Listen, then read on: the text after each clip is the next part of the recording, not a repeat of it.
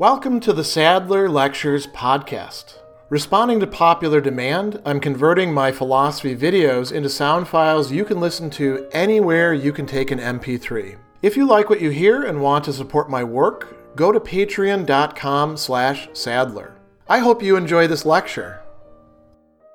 In Chapter 8 of Book 3 of his work on anger, Seneca is going to give us some very useful advice about the kind of people that we associate with, we engage with, we surround ourselves with. And he's recognizing that if we want to lessen our anger, it's not enough to just get ourselves under control. We need to think about who we engage with, because we're not perfect beings who can snap our fingers and automatically have control and a proper perspective. We are going to be affected by the people that we see day to day and who we're engaged with. And I think that in an age of social media and 24-hour news availability, most of which is opinion or speculation rather than hard news, this is especially important. We need to think about who we're actually involved with. So he's got this great line: since we don't know how to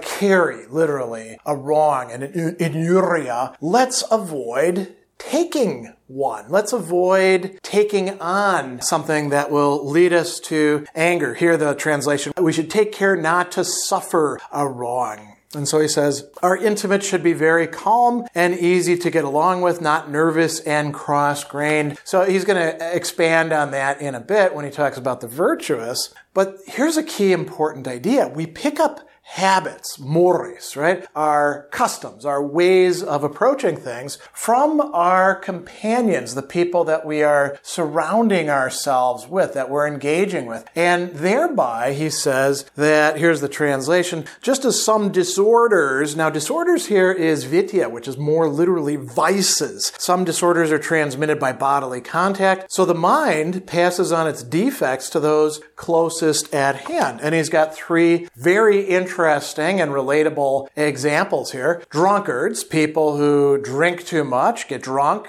do stupid things, right? He says that a drunkard has made his table mates fond of unmixed wine. You might say, well, what's wrong with unmixed wine? Well, in ancient Greece and Rome, in the Mediterranean in general, you would have wine and then you would mix it with water so that you wouldn't get as drunk on it. Just as people in, places like Britain would drink weaker beer during the day so that they wouldn't go back to work all drunk, right? So drinking unmixed wine as a habit is sort of like drinking hard liquor for us. Drunkards will encourage that because, they're doing that themselves. They want you to participate in it. He talks about the sexually abandoned, and that's a translation of impudicicorum, right? You don't want to hang out with these people because you yourself are going to start becoming too loose and lax in your own morals, right? A greedy person, somebody who is afflicted with avarice, avaritia, has transmitted his infection to his neighbors. Now, it's very interesting that Seneca brings these up because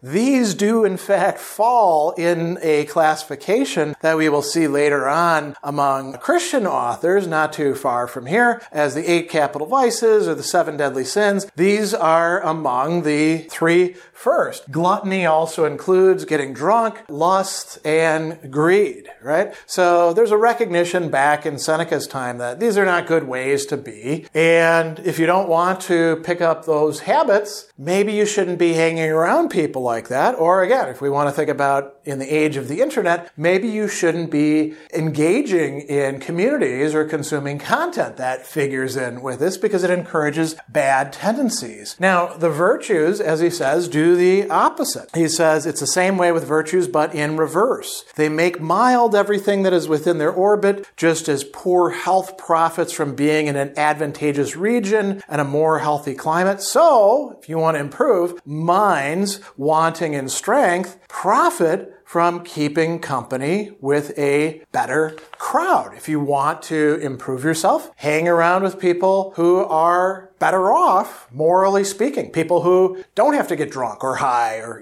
eat too much. People who, can actually, as we say, keep it in their pants. People who aren't greedy. People who aren't subject to a lot of these other things that we're going to talk about as well. And not only are not subject to them, but have a positive disposition. This will improve you. And he gives this interesting example. You'll understand how effective this is if you've seen that even wild animals become gentle from living with us. All harshness is smoothed away and unlearned little by little in placid company. And so then he says, it's like that with us human beings. We not only get a good example from these people, but because we're hanging out with them, we lack reasons to get angry. Unless we get angry at the fact that they're good or something, and then we're really in trouble. And we don't indulge the vices while we're involved with them. So if we want to avoid getting angry, we need to hang out with people who don't themselves succumb to that. And then he goes on a little bit further, and he says there's a number of other people that we should avoid. Now, it's not just because they have habits that we might contract as a vice or a disease. It's because they are the kind of people that are liable to provoke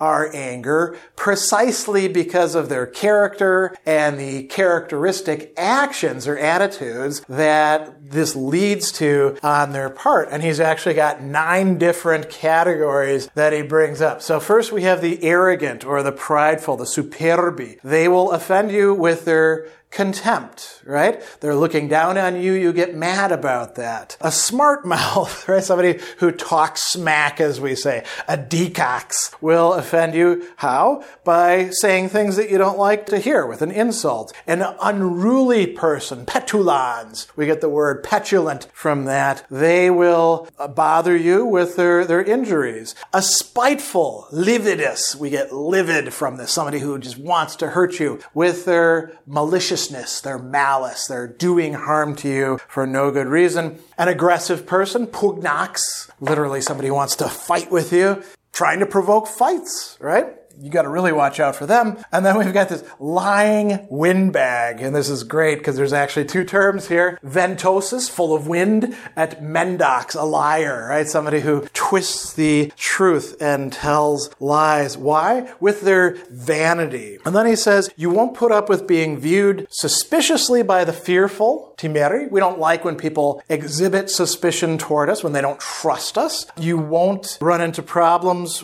being bested by the stubborn, the pertinace, right, pertinax, or the over-refined, the delicato, right, the people who are turning their nose up at you. They think, oh, your clothes aren't good enough. The things you eat and drink aren't good enough, right? All of these are people who could tick us off. So what's Seneca's advice?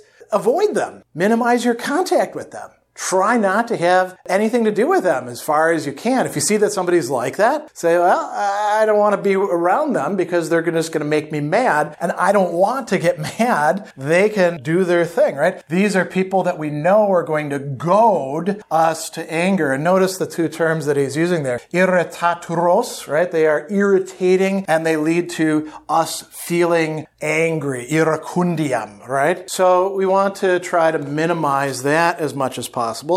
Again, to the contrary, we should pick other types of people. He says more beneficial will be those who are sweet-tempered, simplices. Straightforward is another way of expressing it. They're sincere is another good term. Affable, faciles, easy to get along with. Facile means easy, right? Or self-control, moderatos. People who don't need to indulge themselves in all of these vicious types of behavior and comportment, right? We want those. Why? Because they'll neither provoke your anger, nor will they put up with it. He says, we want these people not to the point, though, of being yes men, because excessive compliance, or literally assentatio, giving assent, agreeing with being too agreeable. We don't want people like that because they tend to provoke anger. And what we're translating there is yes men in adulationem, the people who are butt kissers, the people who are flatterers, the people who go along too much. We do want friends who can say to us, hey man, you need to chill out. You need to take it easy. And he goes on a little bit later and talks about these. He says, if we know we're quick to anger,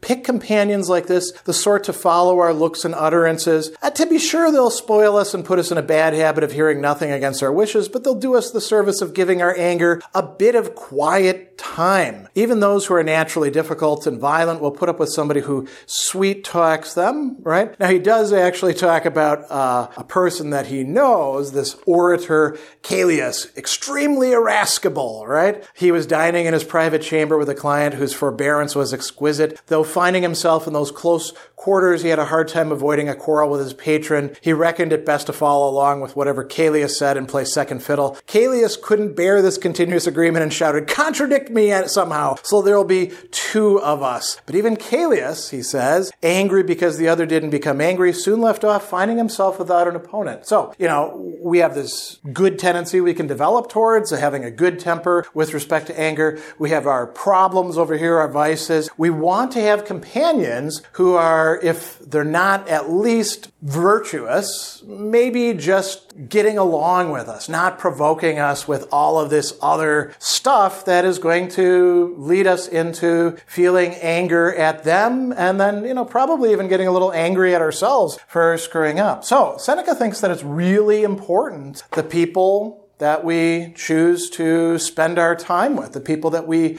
give our space and our mental attention to. And as I mentioned before, as we close this up, in an age of social media and interconnectivity, we want to think very much, not just about the people that we're in face-to-face contact with, but about people that we spend time with online. Are we choosing to spend time with people who are going to goad us into anger, who are going to tick us off, who are going to make us worse off? Or are we choosing to spend time with other people who provide us with a good example and will sometimes either call us on our nonsense or at least give us the space and time to cool off and say, hey, man, you need to take it easy a little bit. This is a very important consideration if we want to improve our, attitude and our assumptions and our habits with respect to anger, not just for today, but for our life going forward.